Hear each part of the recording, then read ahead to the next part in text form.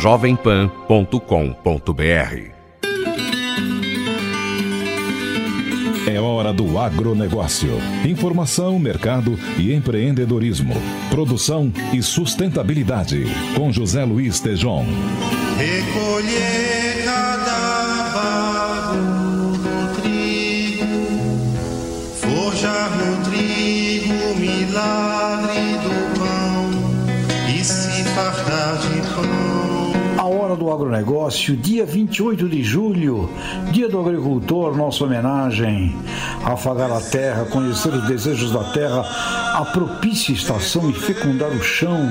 Viva nossos agricultores, mulheres e homens do Brasil, com Cio da Terra, de Chico e Milton Nascimento. Se lambuzar de mel.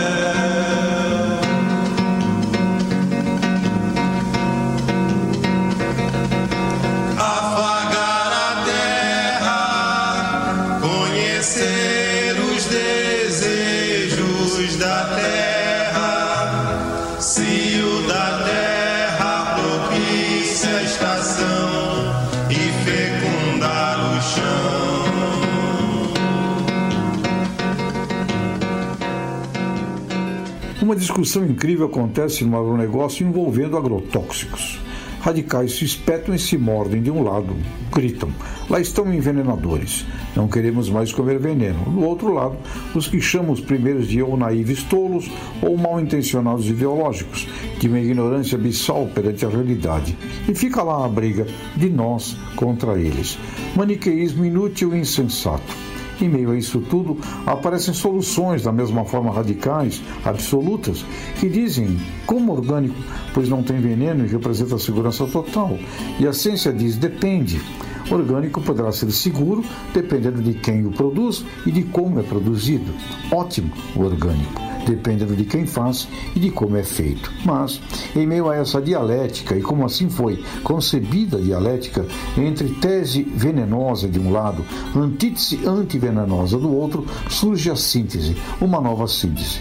Pude ver e olhar um canteiro de testes com um conceito novo chamado de saúde vegetal, uma estação de pesquisa na cidade de Cesário Lange, interior de São Paulo. Uma proposta batizada de Pronutiva aparece e oferece uma terceira via, em meio a essa discussão, na proteção contra pragas e doenças das plantas. A nova síntese envolve biosoluções e inclui também biodefensivos, com micronutrientes. Significa fortalecer a planta desde a semente, passando pelo seu envigoramento quando forma raízes e inicia o crescimento. Vi ali bananeiras de caules fortes, com novas plantas bem nascidas, morangos mais bonitos e saudáveis, hortaliças com diferenças visuais impressionantes entre as bem tratadas e nutridas e as demais. Os técnicos dessa empresa, Arista, já iniciaram um acordo com a Exalc para passar a avaliar a diferença nutricional de um vegetal assim produzido versus o outro. E essa revelação eu aguardo ansiosamente, pois agronegócio será cada vez mais sinônimo de saúde. As inovações, novos designs surgem enquanto se briga e se discute na velha lei da dialética, da tese dos agrotóxicos para a sua antítese de não agrotóxicos. Alguém vai lá adiante, rever todo esse processo e cria um modelo novo de segurança e saúde vegetal. Parabéns aos pesquisadores dessa proposta. A diferença entre a essência e a aparência está na ciência e na criatividade de genuínos pesquisadores. A hora do agronegócio, hora de olhar para a saúde vegetal, um novo conceito científico essencial, dá trabalho, mas aí está, existe e é real, e isso sim vai ao futuro. Na Jovem Pan, a hora do agronegócio, com José Luiz Tejon. O governo brasileiro se articula para resolver os problemas do setor de carnes do Brasil. Nos explica Nani Cox. O governo brasileiro aproveitou a cúpula dos BRICS, realizada nos últimos dias, para tentar reverter embargos ao agronegócio. Em dezembro, a Rússia suspendeu as importações de carne suína brasileira porque detectou a presença da ractopamina, que é uma substância proibida naquele país. Já em abril deste ano, a Operação Trapaça revelou um esquema de fraude em análises sanitárias e a União Europeia proibiu a importação de carne de frango de 20 frigoríficos brasileiros. brasileiros. O setor da avicultura sofreu novas sanções quando o governo chinês acusou o Brasil de dumping e impôs medidas protetivas contra o setor. Blairo Maggi reafirmou que o país não praticou a concorrência desleal. Eles estiveram aqui fazendo as verificações. Nós podemos dizer com toda tranquilidade que nós não fizemos dumping, o Brasil não faz, nós não temos subsídio nessa cadeia. Mas eu penso que em função de algum momento o dólar mais fraco, o dólar mais forte, para eles pode representar que a gente fez um dumping porque os preços ficaram mais baratos. O ministro garantiu que as negociações estão andando e que o estudo brasileiro para questionar a medida na Organização Mundial do Comércio também está caminhando. Além das conversas com autoridades responsáveis dos BRICS, uma missão brasileira chegou à Rússia no último dia 23 para resolver questões técnicas.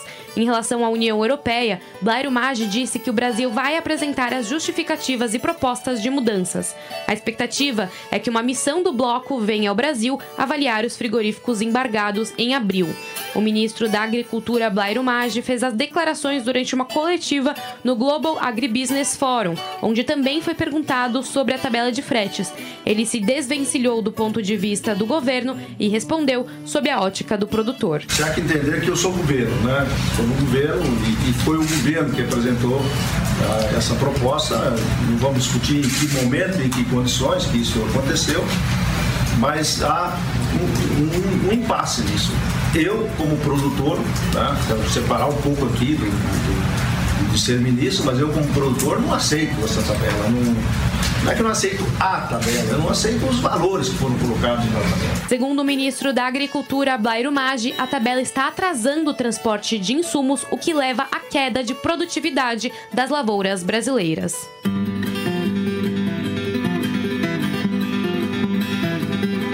Os próximos 5 dias serão marcados pelo tempo firme na maior parte do Brasil, no centro-oeste e norte do estado de São Paulo e também em Minas Gerais.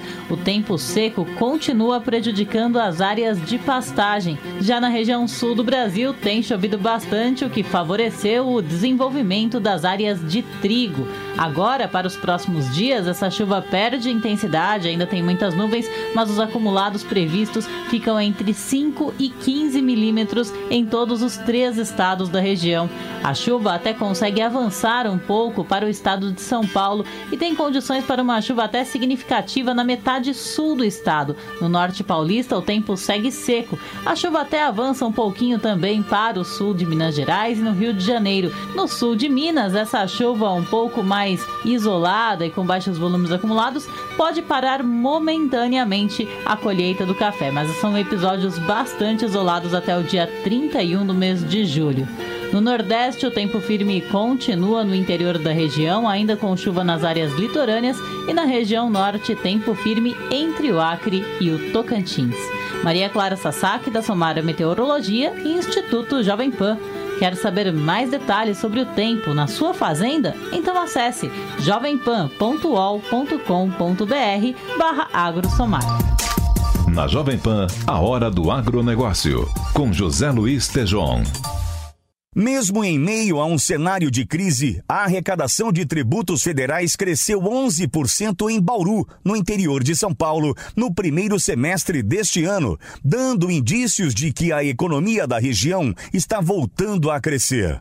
Segundo a Delegacia da Receita Federal, local que abrange 45 municípios, foram 2.495 milhões de reais recolhidos, ante a 2.245 milhões no mesmo período do ano passado.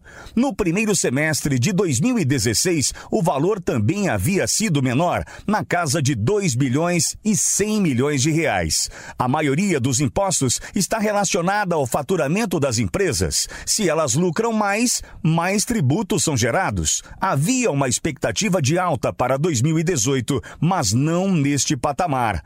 Alexandre Pitoli, da Rádio Jovem Pan News Bauru, para a Rede Jovem Pan. Na Jovem Pan, a hora do agronegócio, com José Luiz Tejon. Ministério da Agricultura divulga meta ambiciosa para aumentar a produção de carnes e grãos. Fale Marcelo Matos. O Brasil quer aumentar a produtividade de grãos e carnes em cerca de 30% nos próximos 10 anos. Para a safra 2027-2028, o Ministério da Agricultura espera atingir o número de 302 milhões de toneladas de grãos e 34 milhões de toneladas de carnes. As culturas que devem ajudar a chegar neste resultado são principalmente a soja e o milho. De acordo com as expectativas do mapa, a soja vai chegar a 156 milhões de toneladas e o milho a 113 milhões de toneladas. Já em relação às carnes, devem ter participação os bovinos, suínos e a carne de frango. O Ministério justifica que o uso de tecnologias como o plantio direto na palha, sementes certificadas e novos métodos de cultivo já têm sido responsáveis pelo aumento da produção agrícola. Na pecuária, o uso de raças melhoradas, medicamentos, o controle de cruzamentos e também boas práticas de manejo também têm ajudado a melhorar o desempenho. A pasta acredita que esses recursos devem ser capazes de ajudar o Brasil a alcançar a meta divulgada pelo mapa. Ainda de acordo com o estudo feito pelo órgão, a área usada para agricultura não vai aumentar mais que 15%. A pesquisa foi feita pela Secretaria de Política Agrícola e pela Secretaria de Gestão e Desenvolvimento Institucional da Embrapa. Foram utilizados dados da Conab, Embrapa, IBGE, IPEA, Instituto de Pesquisas em Políticas da Agricultura da Universidade de Iowa e também do Departamento de Agricultura dos Estados Unidos. Associações aumentam a estimativa para o embarque da soja. Marcela Lorenzetto. A Associação Brasileira das Indústrias de Óleos Vegetais elevou a expectativa do embarque de soja em quase 1,5 milhão de toneladas. Em receita, as exportações devem levar a 30 bilhões de dólares. A estimativa, no entanto, não está sendo comemorada. O diretor da Associação Nacional de Exportadores de Cereais defende que o número, na verdade, é baixo. Sérgio Mendes explica que mesmo com a guerra comercial entre China e Estados Unidos, o que poderia aumentar as vendas do grão brasileiro, tem outro fator que não contribui. Na verdade, com a tabela, nada pode ser facilitado, entendeu? O que poderia acontecer é o seguinte: você pode importar soja dos Estados Unidos, né? Porque eles estão com vai ter sobra de soja por aí, a gente esmaga e exporta para a China. Exporta o farelo, né? Com isso, você poderia exportar mais grão de soja brasileira. O diretor da ANEC, Sérgio Mendes, ainda completa que o cenário de indefinição da tabela leva à incerteza da capacidade de exportação do Brasil. A estimativa que a gente tinha feito antes da tabela era lícita. Apesar de ter essa desvantagem em relação aos Estados Unidos, você ia exportar os 73, os 74 que a gente tinha suposto, tá? Você ia exportar isso. Agora, com 40 dólares de desvantagem adicionais que essa tabela está prevendo, aí a coisa muda completamente de figura, entendeu? Por hora, as associações fixaram a expectativa de embarque em 73 milhões e meio de toneladas de soja em 2018. Durante o Global Agribusiness Forum, o Ministério da Agricultura lançou uma ferramenta para promover a presença de produtos brasileiros no mercado mundial de alimentos. Nani Cox estava lá. Os produtos brasileiros vendidos no exterior poderão contar com um selo de identificação da origem. A marca já foi registrada e é propriedade do governo federal para a empresa que quiser fazer uso deste recurso. O consumidor terá acesso a um vídeo que conta a história do alimento que vai consumir, seja um vinho, uma fruta ou outro produto de origem brasileira. A identificação faz parte de uma política de incentivo à abertura de novos mercados do Ministério da Agricultura.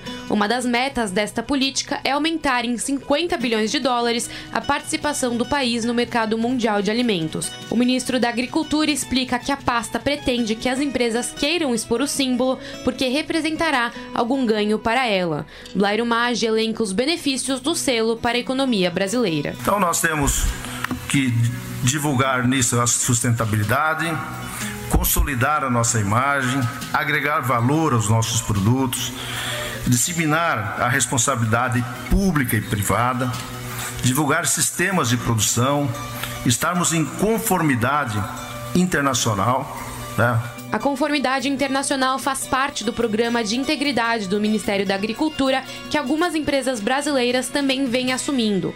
Antes do lançamento do selo, o ministro da Agricultura revelou metas ambiciosas do mapa para a produção de grãos e carnes nos próximos 10 anos. Blairo Maggi explica que o objetivo é crescer com sustentabilidade e de uma forma que seja benéfica para todos os envolvidos. E diga aí, Alexandre Pitoli, como vai a produção do trigo em Itapetininga? Um produtor da região de Itapetininga, no interior de São Paulo, plantou trigo em maio, numa área de 2.000 hectares. A lavoura vai bem nos 400 hectares irrigados. No restante, o resultado é desanimador por causa da falta de chuva. O desenvolvimento do cereal foi desigual e, para piorar, houve o aparecimento de fungos, o que requer tratamento e acaba aumentando os custos. Os meteorologistas dizem que o inverno deve ser mais seco do que em outros anos, com temperaturas mais elevadas.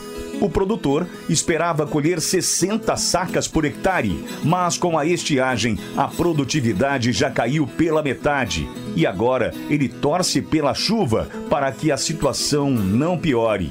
No ano passado, a produção de trigo na região de Itapetininga foi de 22.000 toneladas. Em todo o estado, chegou a 260 mil. Agora, os números caíram de acordo com a Conab. A safra atual deve ser de, no máximo, 247 mil toneladas em São Paulo. Na mesma região, numa fazenda na cidade de Quadra, são 160 hectares plantados com trigo. A área não é irrigada, o que comprometeu a produção. O produtor trabalha com trigo há 10 anos e conta que nunca viu uma estiagem tão forte. A média da produção deve cair de 70 para 20 sacas por hectare. Isso se voltar a chover. Para evitar perdas futuras, se fez necessário, então, um investimento em um sistema de irrigação. Assim, pelo menos 25 hectares não vão mais depender só de chuva. Normalmente, a colheita do trigo é feita na segunda quinzena de setembro. Um agrônomo especialista na cultura do trigo diz que ela deve atrasar um pouco, o que deve afetar também o plantio da soja e do milho na safra de verão. Alexandre Pitoli, da Rádio Jovem Pan News Bauru, para a Hora do Agronegócio. No próximo bloco, entrevista com Stefan Mihailov, diretor da Troll Nutrition. Na Jovem Pan, a Hora do Agronegócio, com José Luiz Tejon. A Agência Nacional de Energia Elétrica anunciou que vai manter no mês de agosto a bandeira tarifária no patamar da cor vermelha, o mais caro.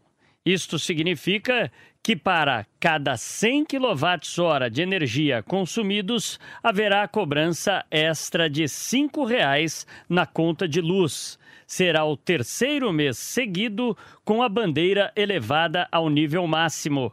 Segundo a ANEEL, a decisão de manter os parâmetros no estágio elevado foi tomada porque o país continua registrando condições de chuvas desfavoráveis, com a redução no armazenamento dos reservatórios das principais hidrelétricas do país, que estão cada vez mais baixos, resultando numa utilização maior de energia gerada por termoelétricas, cujo custo é bem maior.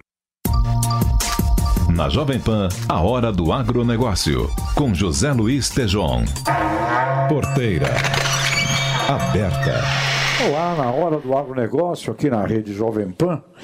E eu recebo hoje aqui uma pessoa que admiro muito, um executivo e uma personalidade. Gosto muito de Stefan Mihailov. Stefan, bem-vindo aqui à Jovem Pan. Momento do mundo da proteína animal em transição, em transformação. O mais importante é para onde nós vamos, né? Bom, como você bem disse, de fato a gente está passando um momento de transição, eu diria, para um novo ciclo de crescimento do mercado de proteína animal aqui no Brasil. Mas o Brasil é um grande jogador no mercado global, né? Então hoje 1/3 de todo o frango comercializado no mundo, né, exportado, é brasileiro. Então isso não vai mudar, né? O Brasil vai continuar sendo muito forte aí. E a demanda de carnes para os próximos anos cresce numa velocidade também impressionante.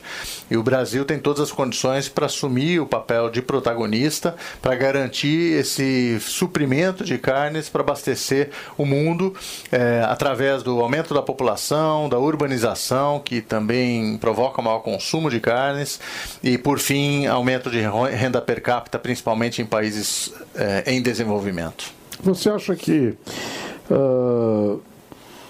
a carne, a proteína animal, e quando você olha, como você menciona, toda essa base da pirâmide planetária, né, asiática, africana, latino-americana, toda essa base, conforme vai urbanizando e conforme vai crescendo a renda, vai havendo um aumento da dieta da proteína animal, né? Consequentemente, o Brasil, e você bem coloca, somos os maiores em frango, por exemplo, os maiores em carne bovina, crescendo no suíno. Para ser o maior, você tem que ser o melhor. Né? Acho que já foi a época em que ser o maior não era o melhor. Então você é obrigado a crescimentos do ponto de vista de gestão, de práticas. Quais são as coisas, você como presidente de uma das companhias mais importantes aqui no campo da nutrição? E a nutrição animal cada vez vai estar mais associada à saúde e à nutrição do consumidor final. Que coisas você entende que serão fundamentais como passos aqui inovativos no campo da gestão desta proteína animal brasileira? Bom, primeiramente, o Brasil ele ocupa a posição que ocupa no mercado global de carnes pela competência da produção. Então, a evolução nos últimos 20 anos na produção de carne, seja de frango, de suínos, de bovinos, é impressionante, né? O que o Brasil conseguiu fazer em aumento de produtividade, muitas vezes maior do que a terra utilizada para a produção, é extremamente significativo. Então, o primeiro ponto é esse, ou seja, tem que ser competente na produção, tem que conseguir tirar mais com menos. Essa é a primeira regra para poder permanecer jogando forte aí. Agora, qualidade de produto já não é mais um diferencial, é uma exigência básica. Então, se não tiver, vai perder mercados. As questões sanitárias, ter garantia de que a gente está tendo todas as medidas necessárias de controle para que os mercados importadores não freiem, né, essa trajetória de crescimento natural da demanda pela carne brasileira. E para isso a gente tem que ter conscientização do setor privado, aumento da capacidade de fiscalização do setor público, né, para que a gente possa com isso continuar ganhando mais espaço. Agora, sem dúvida o Brasil vai ser o que mais vai aproveitar essa onda de crescimento. Um dado interessante, Tejon, é que nos próximos 35 anos, o mundo vai ter que produzir a mesma quantidade de alimentos que foram produzidos nos últimos 8.000 anos. Olha, esse dado é espetacular. Isso vem, Tejon, pelo crescimento populacional, né? A projeção para 2050 está logo aí, 32 anos, né, a partir de agora. Chegar a 9,8 bilhões de habitantes na Terra. 10 praticamente. Quase 10. Hoje somos 7,6. Então, um crescimento forte da população. São 2 bilhões e tantos milhões de pessoas a mais que vão passar a consumir carne que hoje não existem no mundo. Além disso, o crescimento per capita, o consumo per capita, que vai aumentar significativamente, associado tanto ao aumento de renda, né, quanto a países que estão realmente avançando na questão de se preocupar com a alimentação das pessoas, da melhor qualidade de vida. Então, tudo são fatores que garantem esse crescimento exponencial, fazendo com que a gente tenha um desafio muito grande de aumentar ainda mais a produção de alimentos sem comprometer o meio ambiente, evidentemente. Então nós temos que tirar mais ainda da terra e não se preocupar em expandir territorialmente. Interessante. E a gente vê movimentos, alguns movimentos nascendo, associando muito assim a qualidade do produto que eu vou consumir, associado à qualidade de como ele foi criado, como ele foi desenvolvido e como ele foi nutrido. Isso aí. Começo a observar uma ligação entre a nutrição vegetal, a nutrição animal e a nutrição humana. Estas coisas que eram meio assim, nunca ninguém ligava muito. Mas um vegetal bem nutrido, uma planta bem nutrida, é consequentemente um alimento melhor para o animal, que o processa. Este animal bem nutrido, não só com o vegetal, mas com os ingredientes necessários, esse animal bem nutrido, mais qualidade na alimentação de quem consome. Começa a existir um olhar nesse sentido? Sem dúvida, a nutrição animal está muito avançada, né? Então, se a gente fizer um paralelo com a nutrição humana, a nutrição animal está muito, muito à frente da nutrição humana, que é natural, porque tem que realmente se tirar o máximo dos animais com menor quantidade de recursos que for possível. Então, hoje se trabalha a nossa empresa particularmente em duas frentes importantes. A nutrição de precisão, onde vai se avaliar, por exemplo, imagine que o milho é parte da dieta. Para cada partida de milho que for utilizada na fabricação da ração para frango, para suínos, etc., verificar a qualidade desse milho. Que quantidade de proteína tem? Porque pode ter uma variação, na verdade, variação do nível de proteína, né, de uma amostra de milho para outra amostra de milho. E se você não fizer essa análise, você pode fazer uma dieta formulando menos proteína do que deveria, e aí o animal não vai desempenhar como deveria, ou uma dieta com mais proteína do que deveria, e aí você pode ter um desperdício, entre aspas, né, econômico dentro da operação. Então, a nutrição de precisão ajuda muito nisso, né, e aí sim, formulação de dieta adequada. E também, juntando com uma modelagem animal de desempenho que você está buscando, por exemplo, não, estou produzindo frango, e o objetivo é produzir o frango com a maior quantidade de carne de peito em relação à carcaça. Ou estou produzindo um suíno que eu quero trazer ele com menos tempo possível, né, em alimentação. E aí, com essas escolhas, né, a gente pode fechar isso com um modelo econômico, qual o preço hoje da carne paga ao produtor, mais o custo da dieta, e com isso a gente fecha realmente um pacote e com a máxima precisão entrega ao produtor algumas soluções que vão permitir que ele possa maximizar o resultado. E, logicamente, maximizar o resultado econômico é absolutamente sustentável para que a atividade possa permanecer. A segunda área de atuação, além da nutrição de precisão, é a alimentação de animais jovens, né? A gente chama de Early Life Nutrition, ou seja, nutrir adequadamente a fase bem inicial dos animais. Stefan Mihailov, presidente da Trau Nutrition, obrigado por estar conosco aqui na PAN. Presidente aqui para a América Latina dessa corporação, conselho dos sindicações, do COSAG também, e um profissional, um executivo premiado e muito admirado. Obrigado por ter estado aqui conosco. Obrigado, Tejão. Prazer muito grande. Prazer falar com vocês. No agronegócio. A sacada final. Viva nosso agricultor, e neste final de julho celebramos o Dia do Agricultor, 28 de julho.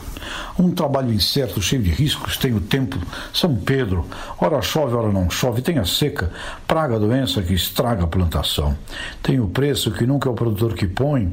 Da mesma forma tem o custo, onde também não é o agricultor que manda, semente, defensivo, o remédio, fertilizante, a máquina, o óleo diesel, e ainda tem a legislação trabalhista. E olhem só, a Embrapa e a NASA já descobriram e confirmaram ser ainda o produtor brasileiro aquele que mais preserva as matas do país, e faz isso sem receber em moeda. Mas com certeza esse homem, essa mulher do campo, agricultor de coração, é um guerreiro, uma heroína, dia a dia com a natureza na mão, na mente e no seu coração. Nesse dia, senhora e senhor agricultor, receba aqui da Jovem Pan, da Hora do Agronegócio, de todos nós da cidade, uma imensa salva de palmas. Nossa admiração e o nosso muito obrigado pelo seu dia. Afinal, o seu dia é todo dia, pois aqui, todo dia, nós vivemos da comida, da bebida, da roupa, do algodão, do papel, da escola, onde meu filho escreve até a lição. Aqui pra gente, todo dia é dia do agricultor. Muito obrigado. Viva o nosso agricultor. Afagar a terra, conhecer os desejos da terra, se o da terra propicia a estação e fecundar o chão. Encerramos mais este A Hora do Agronegócio, parabenizando todos os nossos agricultores brasileiros, enquanto vamos ouvindo aqui o Cio da Terra, de Chico e Milton Nascimento. Agradeço Nani Cox, jornalista e produtora, André Luiz na sonoplastia, Reginaldo Lopes, toda a central da Jovem Pan, e a você, agricultor brasileiro. Obrigado pelo seu trabalho. Fique conosco na Jovem Pan.